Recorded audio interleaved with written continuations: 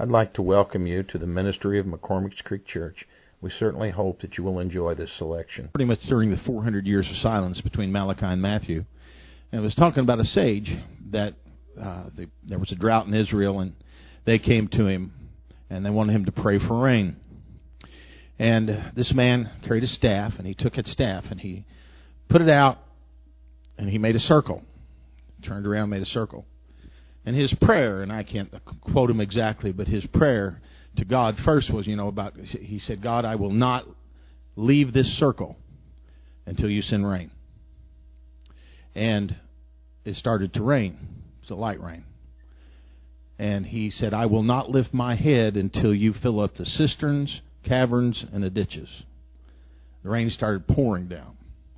And it poured and poured and poured and poured till everything turned mud. And he said, I will not leave this circle until you give us that kind of blessing in our lives. And God then began to lighten up the rain. Everything dried and everybody was refreshed. And they had everything they needed. But the point was that I had read this, and I began to pray that prayer. And we took and Wednesday night, and I wanted people, and that's what you see this little basket up here for.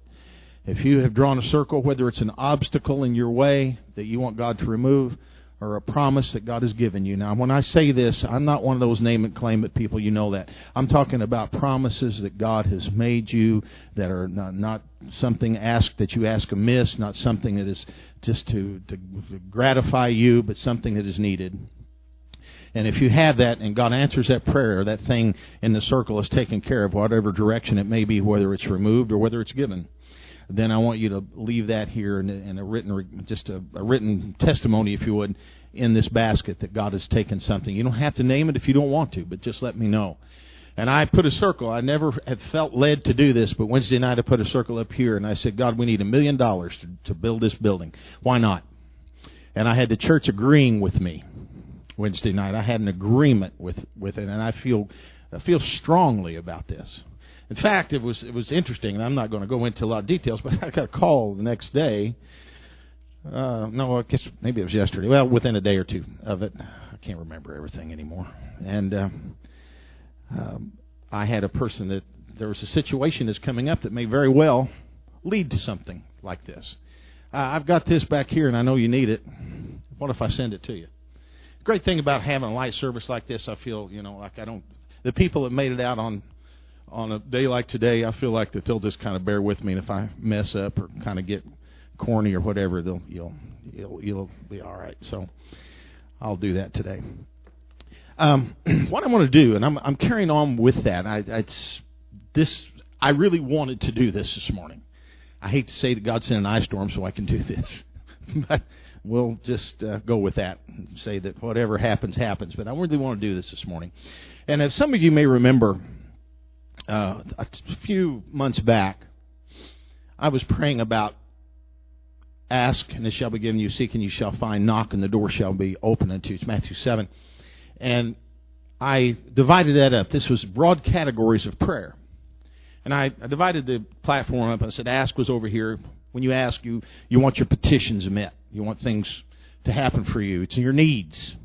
Seek is when you... And I put it right here where the platform is, or where the Bible stand is. And I said seeking is when you begin to really seek God. It's more than just giving your petitions. You're seeking His face. You're wanting to see more of Him. You want to understand Him better.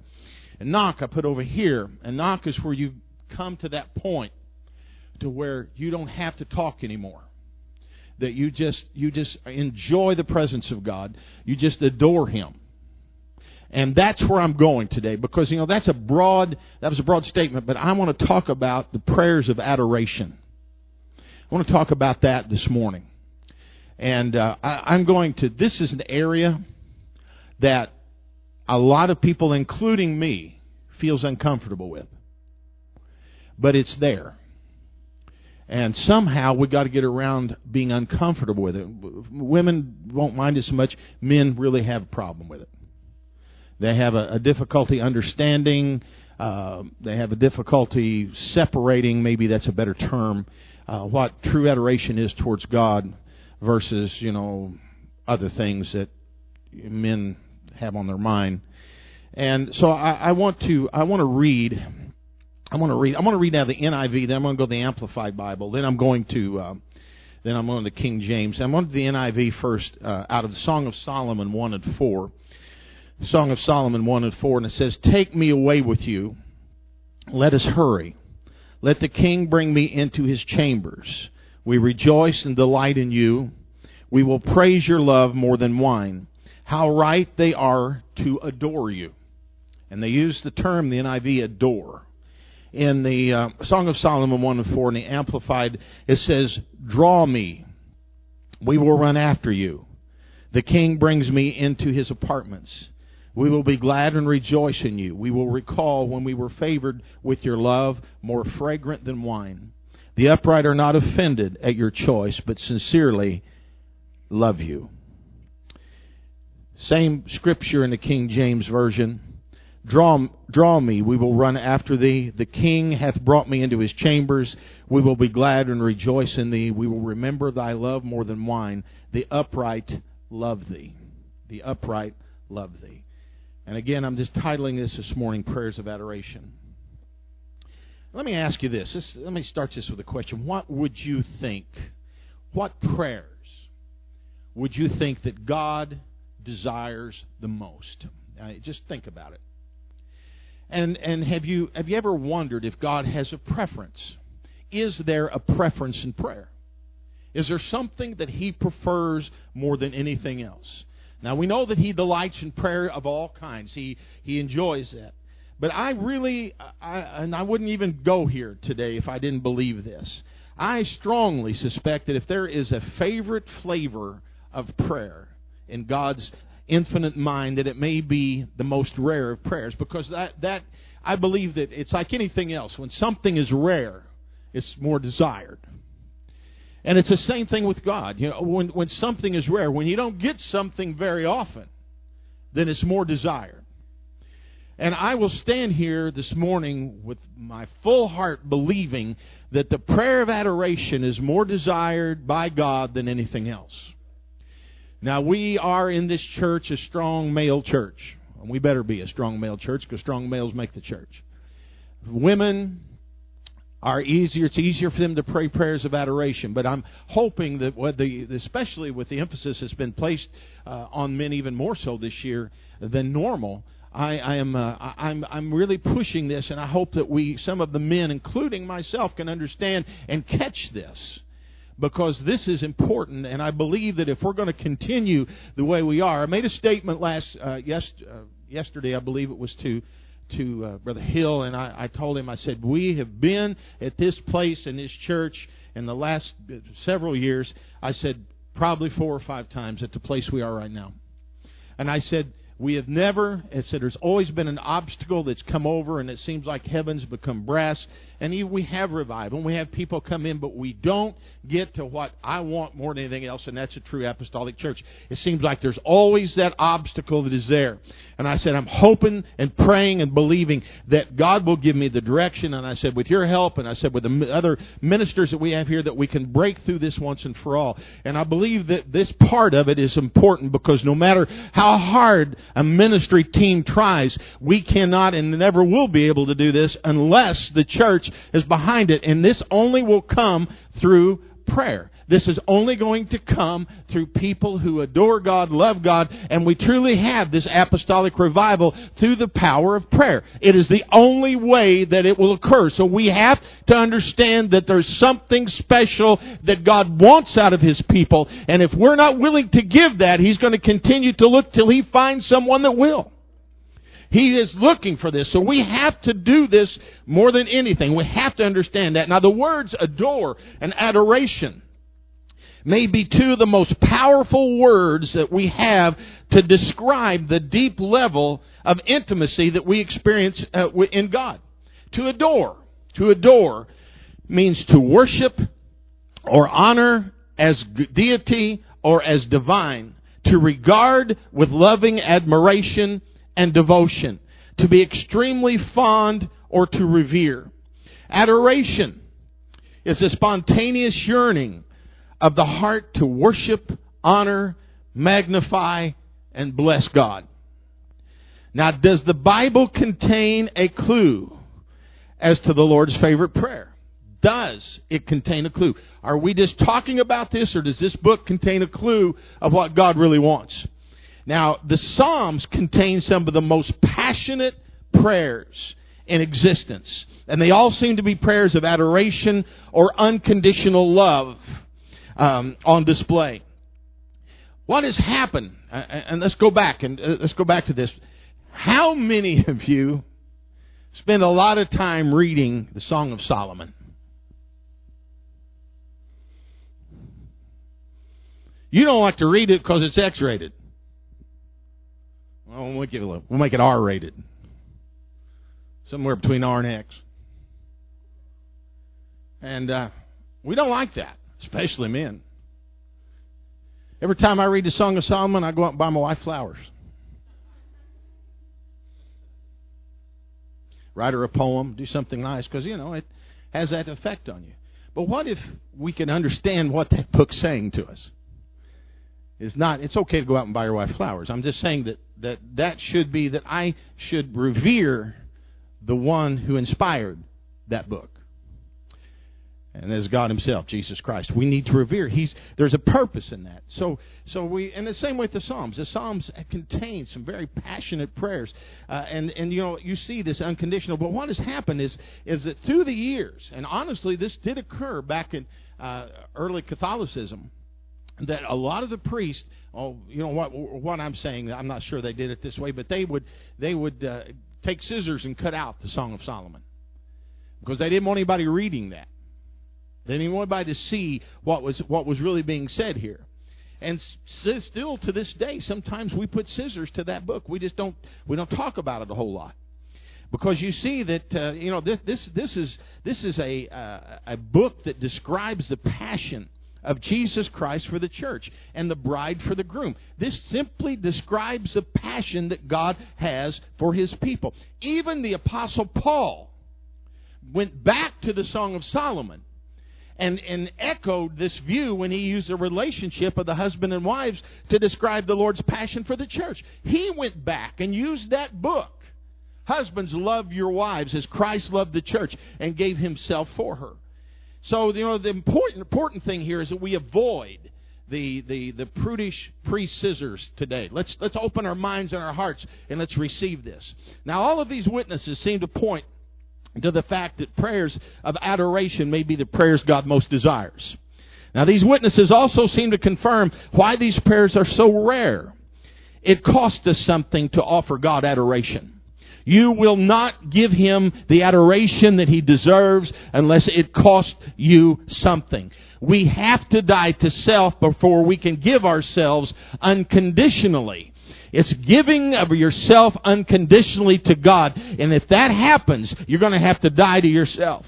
Somehow, some way, we must get beyond ourselves and our endless list of needs. Now, understand this.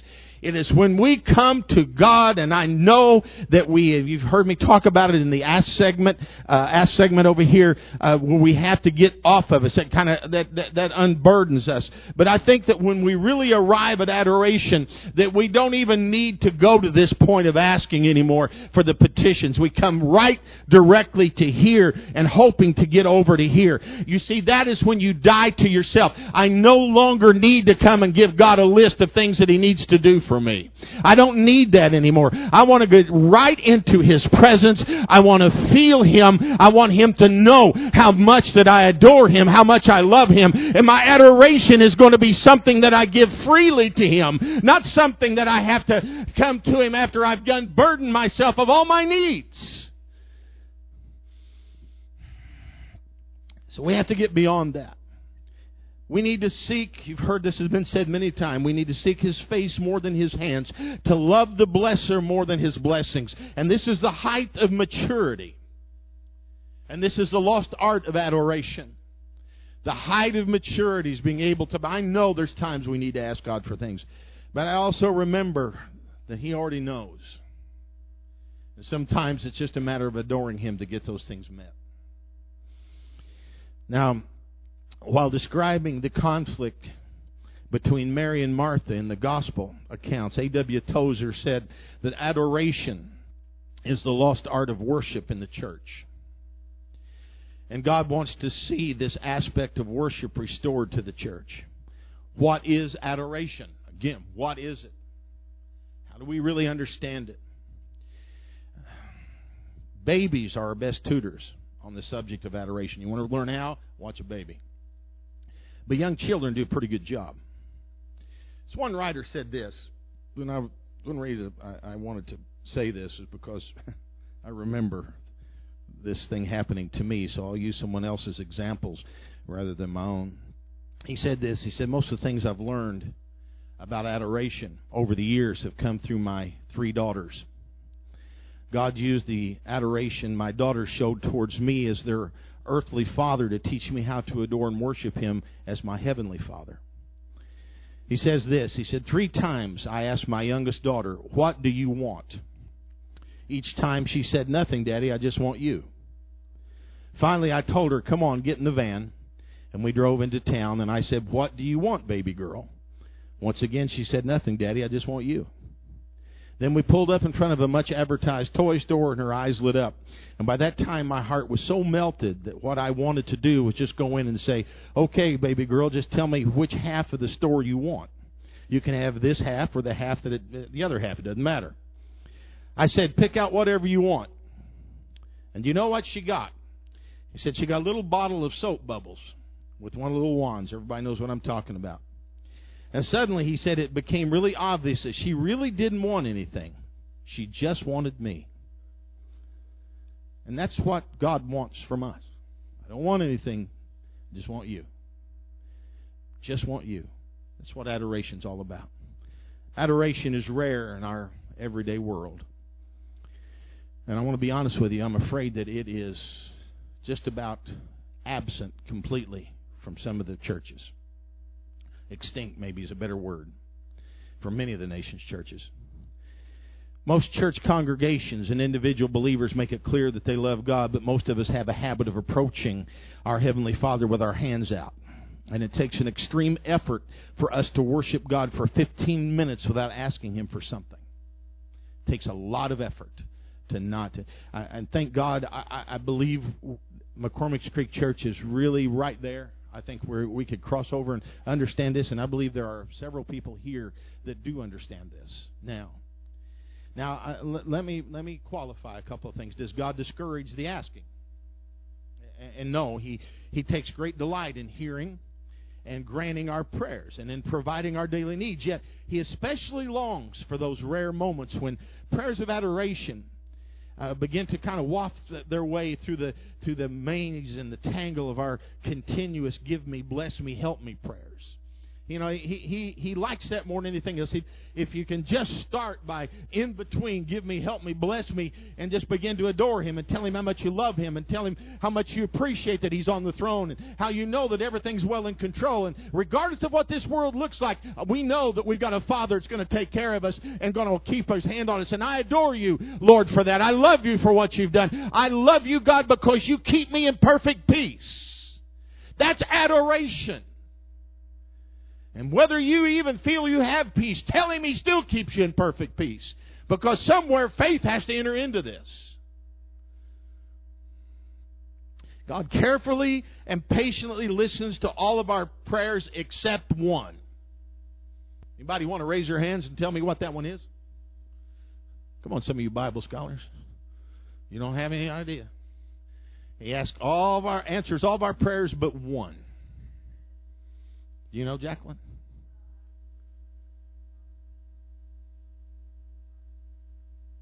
I can't hear you. What was it? Not repentant? That's close. That's close. There's a biblical answer for that. Anybody? Well, one prayer doesn't He hear?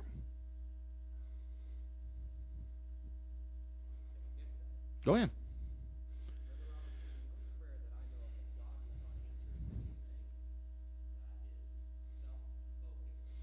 Do you know where in the Bible it speaks that? Book of James. You got to ask amiss that you can consume it upon your own lust. That's if you would look at that and understand that you can ask amiss. Do you realize how easy it is for us to ask amiss? Even when we think we're right, even when we think that we're asking for the right way, if we don't carefully study and look in our own hearts, we can be a personal reason for what we're asking for. You know, I could let me just give you a case in point. And I know one thing. I've checked my heart about this. I'm going to use this as an example because I have checked my heart. I want to see this fellowship hall go up more than anybody knows. And I've worked at it and worked at it and worked at it, and we're getting there. And it's taken a while. We know the economy, all this stuff, and I'm trusting God for it.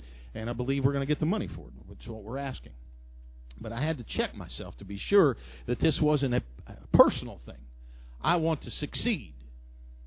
I want to do this. I want. You understand? But I checked my heart. And with everything that's within me, I don't care. I don't. I want to do it because it's right for the church and right in the kingdom of God, not because of me. And I've checked that. But on the other side, how many times do we really check ourselves? I mean, really, I'm sorry if I'm getting too. I don't want to go too far on this, but have you ever prayed for someone and God heals them? And you just feel really good about yourself, like you did it. Why do you think that God doesn't pass out gifts of the Spirit very often? I think God would pass them out a whole lot more if we could ever get the I out of it. The only thing I think we ought to feel good about is when we fast. Because I think you need to feel good that you've done it, because that might push you to fast a little bit more. But when it comes to prayer and when it comes to God answering prayer, and I've heard people say it, and I'm not trying to take away from the fact that, it's good that maybe you feel like God has used you, if you can use it in that way. But I've heard people make mention, someone was healed or something happened. Well, first they right up front, boom. Hey, well, I prayed for that person. Okay, good. I'm glad you did. I hope you pray for me and everybody else. But what are you trying to say to me? What are you telling me? You think that it was because you prayed that this person was healed, or because the church prayed, or because somebody else prayed, or... I'm not saying that it's wrong to say that I prayed for this person, but I just want you to look at your motives. Does God get adoration, glory, and praise out of this? It is a struggle through stubborn flesh and clouded soul to move past our needs, hurts, and prejudice into the lower levels of thanksgiving, praise, and worship. And I'm saying that not that those are low, but they're the lower levels. You get into thanksgiving, praise, and worship, and that begins to take you to adoration. It's kind of this level right here.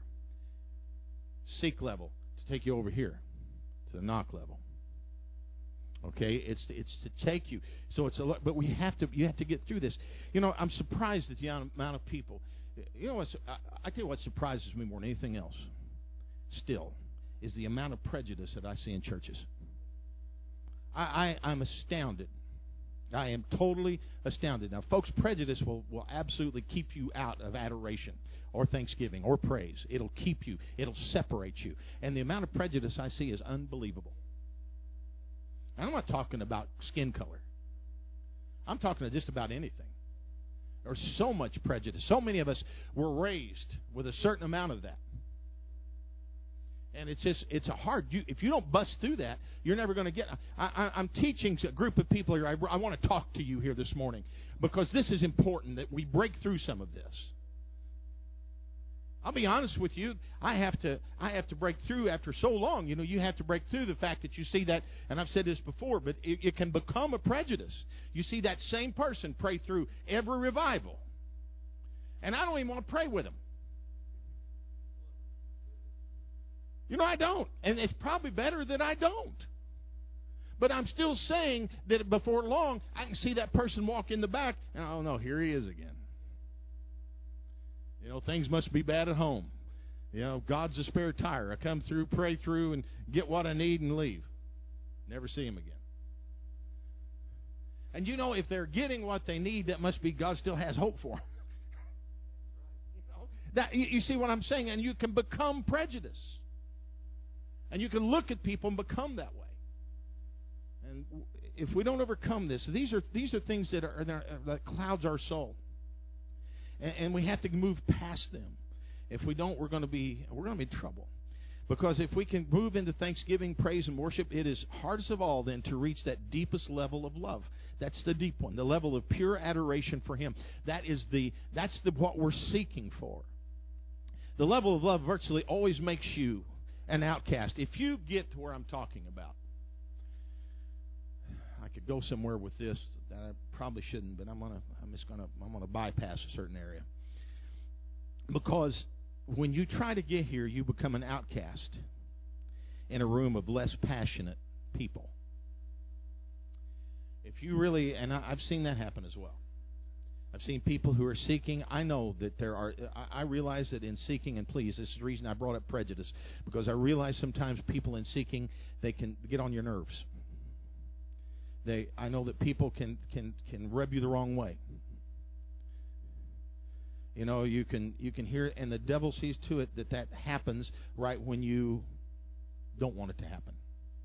But you have to look at the person, and you have to realize that person is seeking a level with God that we may not necessarily have, and we're not as passionate about it as what he or she is.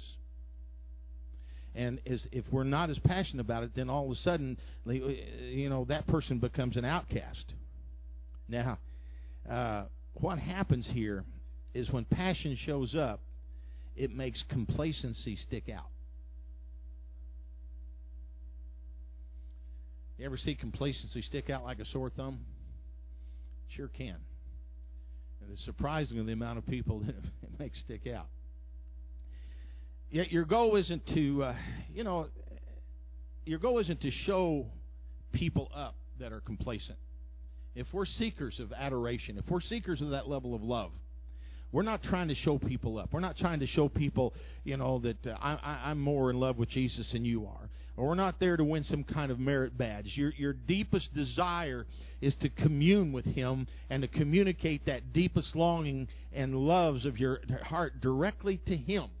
That's why we do what you do. That's why you get down and you seek Him and you seek Him and you seek Him, because you're trying to get there. I'm convinced that some of you that have the hardest time maintaining the kind of prayer life that you want, you have been seeking this level. But because so many other people around you are complacent, that you begin to think that there's something wrong with you, and there is nothing wrong with you. You're not trying to, and please don't use this as a way that I'm better than they are. Or don't use that as a way to catapult yourself into a higher level of love and adoration. But on the other hand, don't quit doing what you're doing until you can reach that level, because if you do, it can help the whole church to reach that level of adoration. What I'm talking about drove John to lay his head on the Lord's chest at every occasion, even though John probably paid a dear price to do that. John and his brother James were so fiery and aggressive in nature when Jesus first called them to his side that he gave them the name Boanerges, that is the sons of thunder. He also gave one other disciple called Cephas a nickname as well, and it seemed to stick, Peter. For a man so bull-like, sudden and ready to fight, it must have seemed almost humorous to see him get close as he could to the Master day after day. God's love can conquer anything, and it will conquer everything. There will be people that arrive at this. There will be churches that arrive at this. And those churches that do will be a part of the end time, and they're going to reach levels that they never thought possible. Their minds and their hearts are going to be in such a state of love and adoration towards God that nothing will move them away. They'll desire to be at church every time the door is open. They'll desire to be at every prayer meeting. They'll desire to be at every cell group. They'll desire to be in the presence of God any and every time that God's presence is there. And if it's not, they're going to bring God's presence there. That's what we're looking for. We're looking for people who will bring down God's presence to their love and adoration. If you believe what I'm saying, give Him a hand clap of adoration and praise. Hallelujah.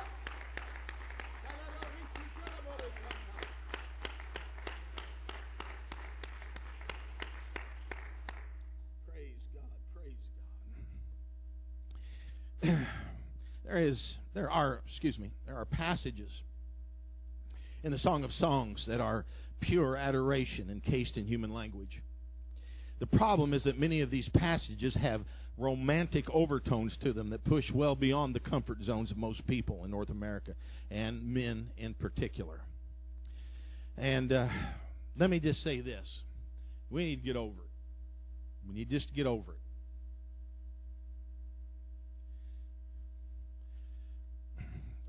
I've thought about this many times, and I never have done it. Probably I should. My desk in the front, I need to get me a sign, large letters, that says "Get over it," facing to the person who's sitting in the chair in front of me. They want a session to come in, they say, "Read the sign, thank you." Just get over it. And we have to get over it and realize that God put Solomon's Song of Songs in His Word on purpose, not by accident. He didn't put that in there by accident. It doesn't happen that way. Consider first the phrase in the Song of Solomon. It says, "Let him kiss me with the kisses of his mouth, for your love is more delightful than wine. Pleasing is the fragrance of your perfume. Your name is like perfume poured out. No wonder the maidens love you." The closest thing to spiritual adoration the world sees is a romantic adoration of one lover for another. Now, they can't in any way seem to drink in enough. Now, you think about what I'm saying. I'm going to have a little fun with this and maybe make you feel uncomfortable, but that's okay. Because you get two people who really are in love, and they can't get enough of each other. They can't drink in enough of their beloved's face and form. And even if the love glances extend beyond long to the point of nausea for us looking on. You ever seen people do that? I've seen it up here when I married them. You know, of course, in most cases, I can't get them to look at each other, but occasionally you get those two that look, and they've got that longing look in their eye. And you're standing up here, my knees are going bad on me, and my hips hurting, and, I said, come on. It goes beyond long, gets to nausea. It goes on to say, even a faint whiff of the perfume usually worn by their beloved one is enough to send them into a dream state with all kinds of odd behavior bound to follow. Now think about it. This is when two people are really in love. They really enjoy that. And again, I'm having kind of fun with this, but let's look at this. With God, don't raise your hands, but you think about it, especially all of you. And this is a personal thing, but I just want you to put in your mind. I hope that what I'm about to say will. Do you remember? Let me just say it. Do you remember your first love? And I hope you married them. Okay? I hope you did. If you didn't, you still think back at that first time of love, just that you fell in love. Nothing nasty, just fell in love. And you think back a lot of times. You go back to that and you remember that first time. Sometimes the love is only one way. You fell in love with somebody, you infatuated, whatever it may be. Do you realize that was to you a very precious moment, and in your mind you still go over that, and that's just the way we are. But you realize that with God, you can return to your first love. You can go back to that. Bible speaks of the first love. We can return to that first love and the feeling of that first love. That's what true adoration is. This tells us several things about prayers of adoration. You should realize there is little self-control with real prayers of adoration. I hope I'm explaining a few things to you so you can understand when you see people in this state why they're in that state. Because sometimes it's hard for them to control because they are so deeply in love. They want to reach that state so badly. Now, I know things can get out of hand. I'm the first one to say that. But on the other side of things, sometimes you need to leave it alone. You'll know in the Holy Ghost if you need it. And also you have to know if you're just complacent about the whole thing. It's times of love that you don't know what to say. That's the reason the Bible is full of things where Hannah, she couldn't speak. The desire was there. I don't think it was just for a child in Hannah's case. I think she just loved God that much. And I believe it was her showing love and adoration. She understood. And I think it goes further than that. And you see throughout the Scripture where it talks about that sometimes that there's in Romans where it says that there's when you begin to pray that there's you just groan. You just that is an adoration that they're having. This is the kind of thing that we need more now than we've ever needed before. You know, there's a self-control, and in this form of prayer, and it may begin orderly enough, but the passion of adoration for God may well cause you to do and say things you normally wouldn't consider. Sometimes you just, you get into, it's in the spirit. You are in the presence of God, adoring Him, and you say things because literally in your heart you can see Him sitting right in front of you.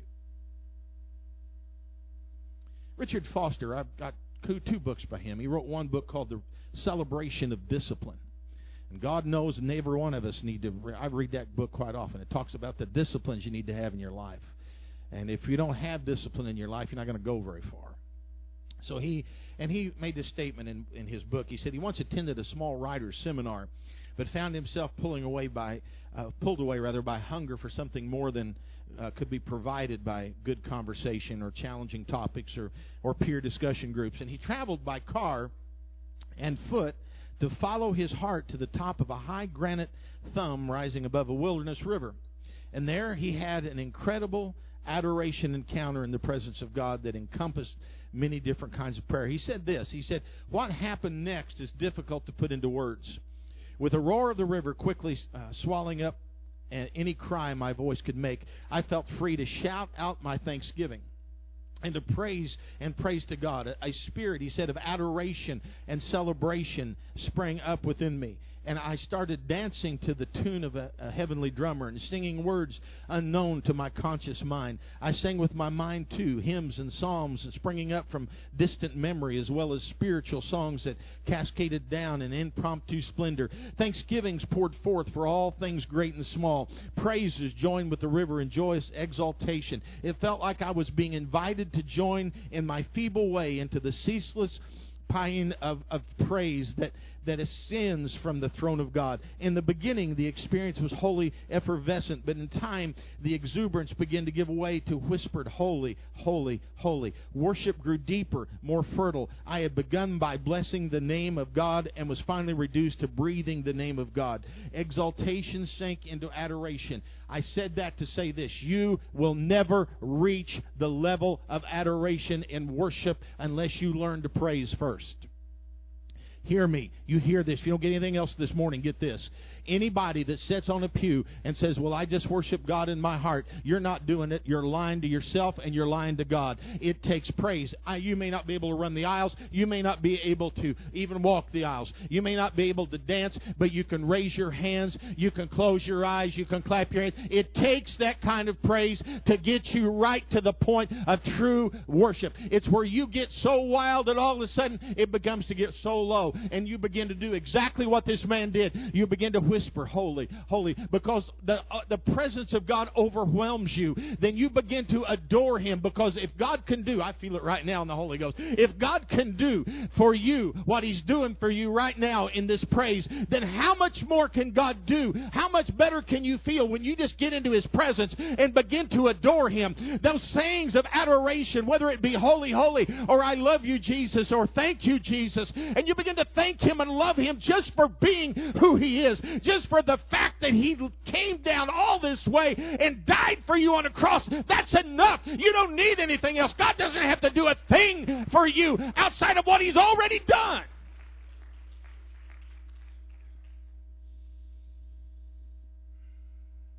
This is simply a portrait of what happens when hunger for God's presence seizes your heart and you dare to follow it to the ultimate end. The Lord carefully engineers divine encounters with all people that are in love with Him, with all pursuers of Him. And many of these encounters with God take them to and through the depths of adoration. Prayers of adoration, the passionate variety rather than the bloodless intellectual type. Hear me.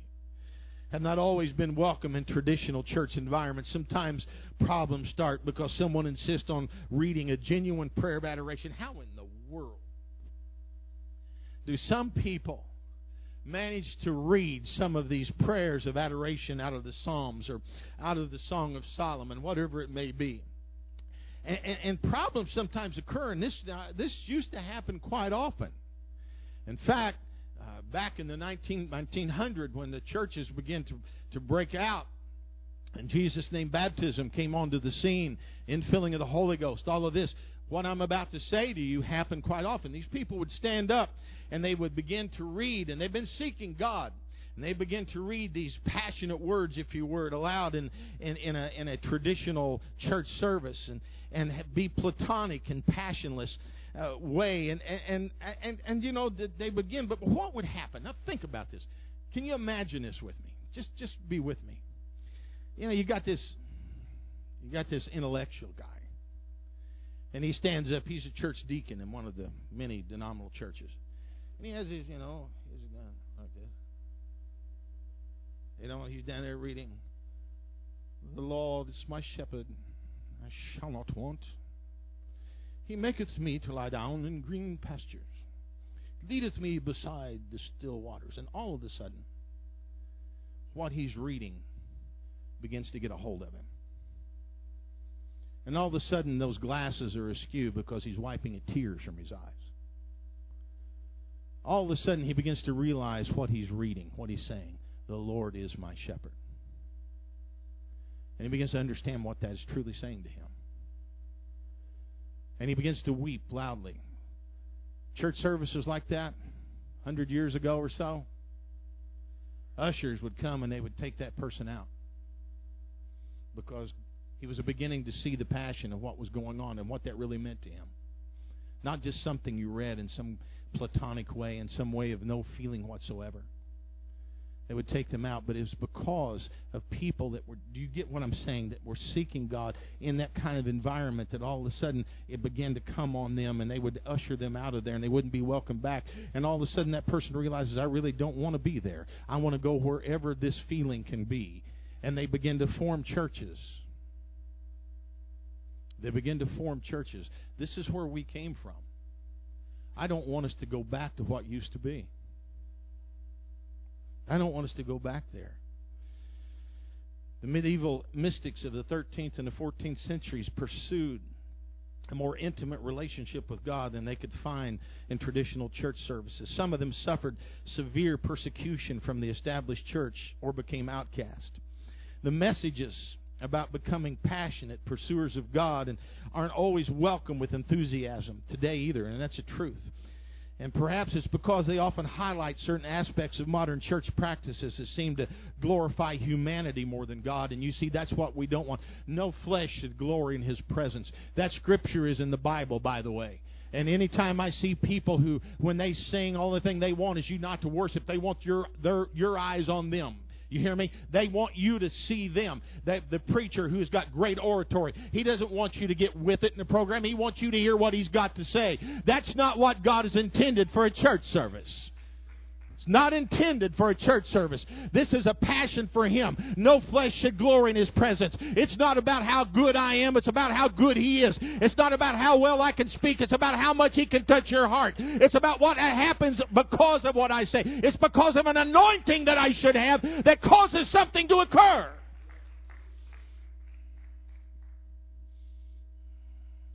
Try to remember this. Humanity can't do for me what deity can. Ask Bartimaeus and his friends couldn't do for him what 30 seconds in the presence of God could do. Ask him. Ask him. Worry more about him and less about them. You know, I have,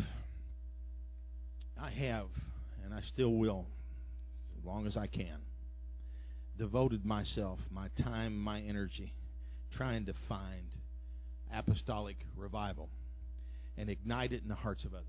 That's what I've always wanted to do, more so now than ever before. I wanted to seek God's presence. And the prayer of adoration nearly serves as a photograph of the entire process of seeking God and of His allowing Himself to be caught by us.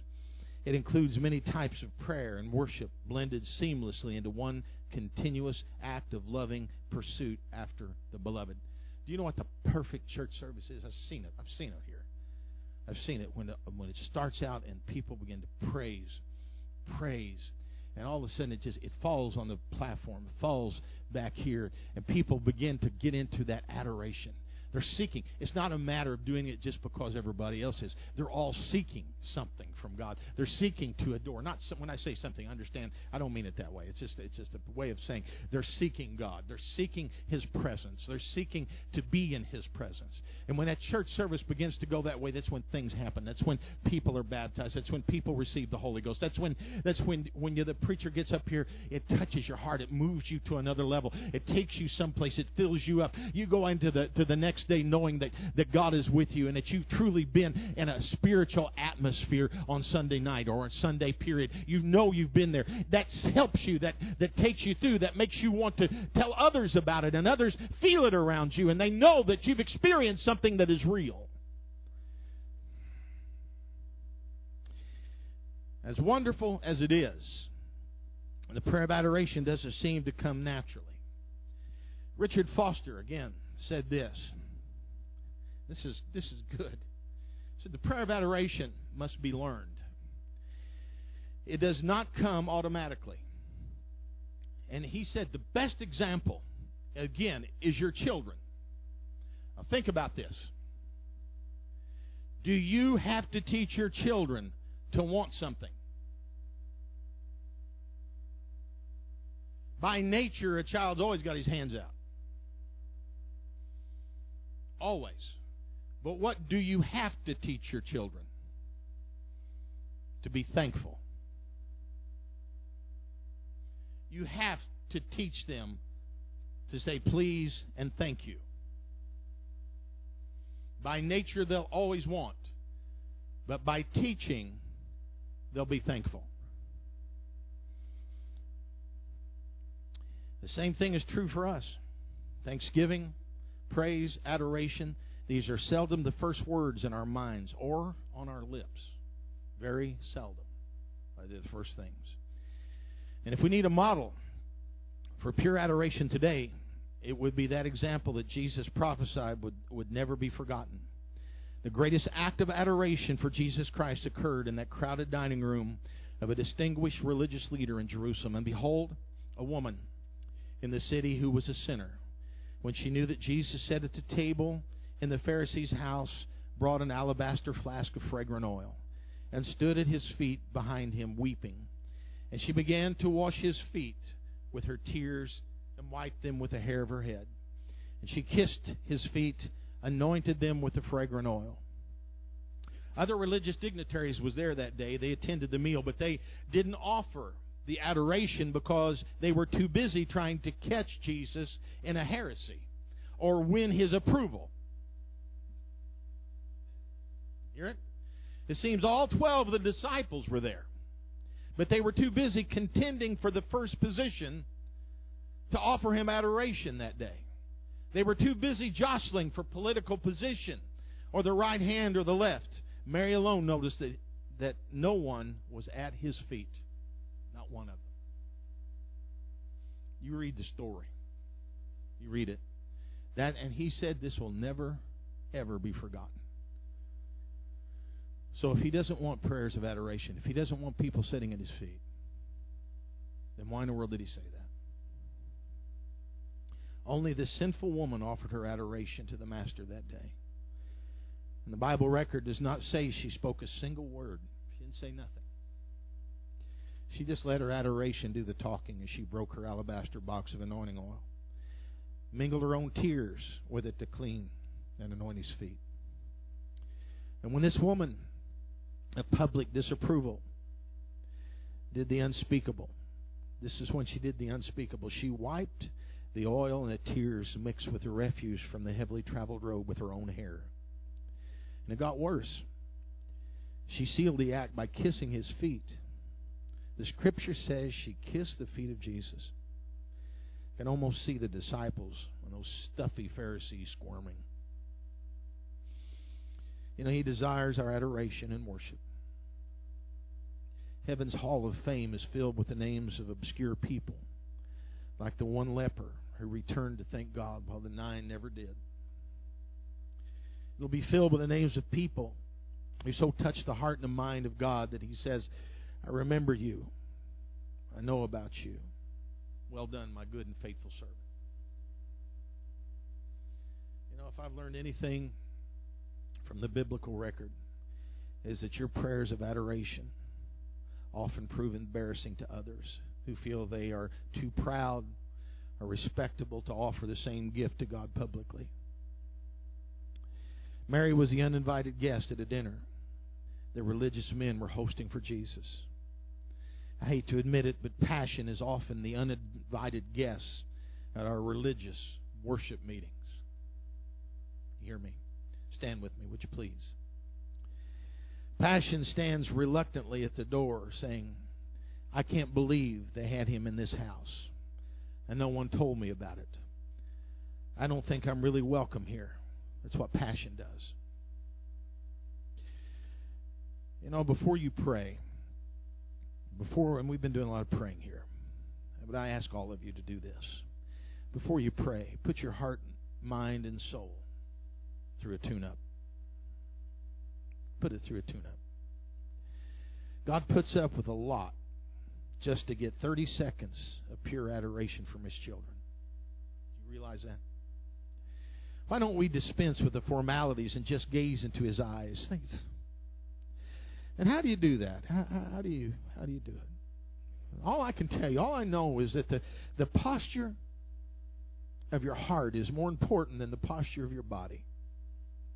Do what it takes to assume the Mary position of adoration. You may need to close your eyes to look into His eyes. You may be more comfortable kneeling, standing, or lying prostrate before Him. Do what you have to do. Do what you have to do to tell Him from your heart that I love you. Raise your hands to Him here. Raise your hands to Him. Just adore Him for a little while with me. I think we're there. I don't think you're going to need to ask Him for anything here this morning. Just adore Him.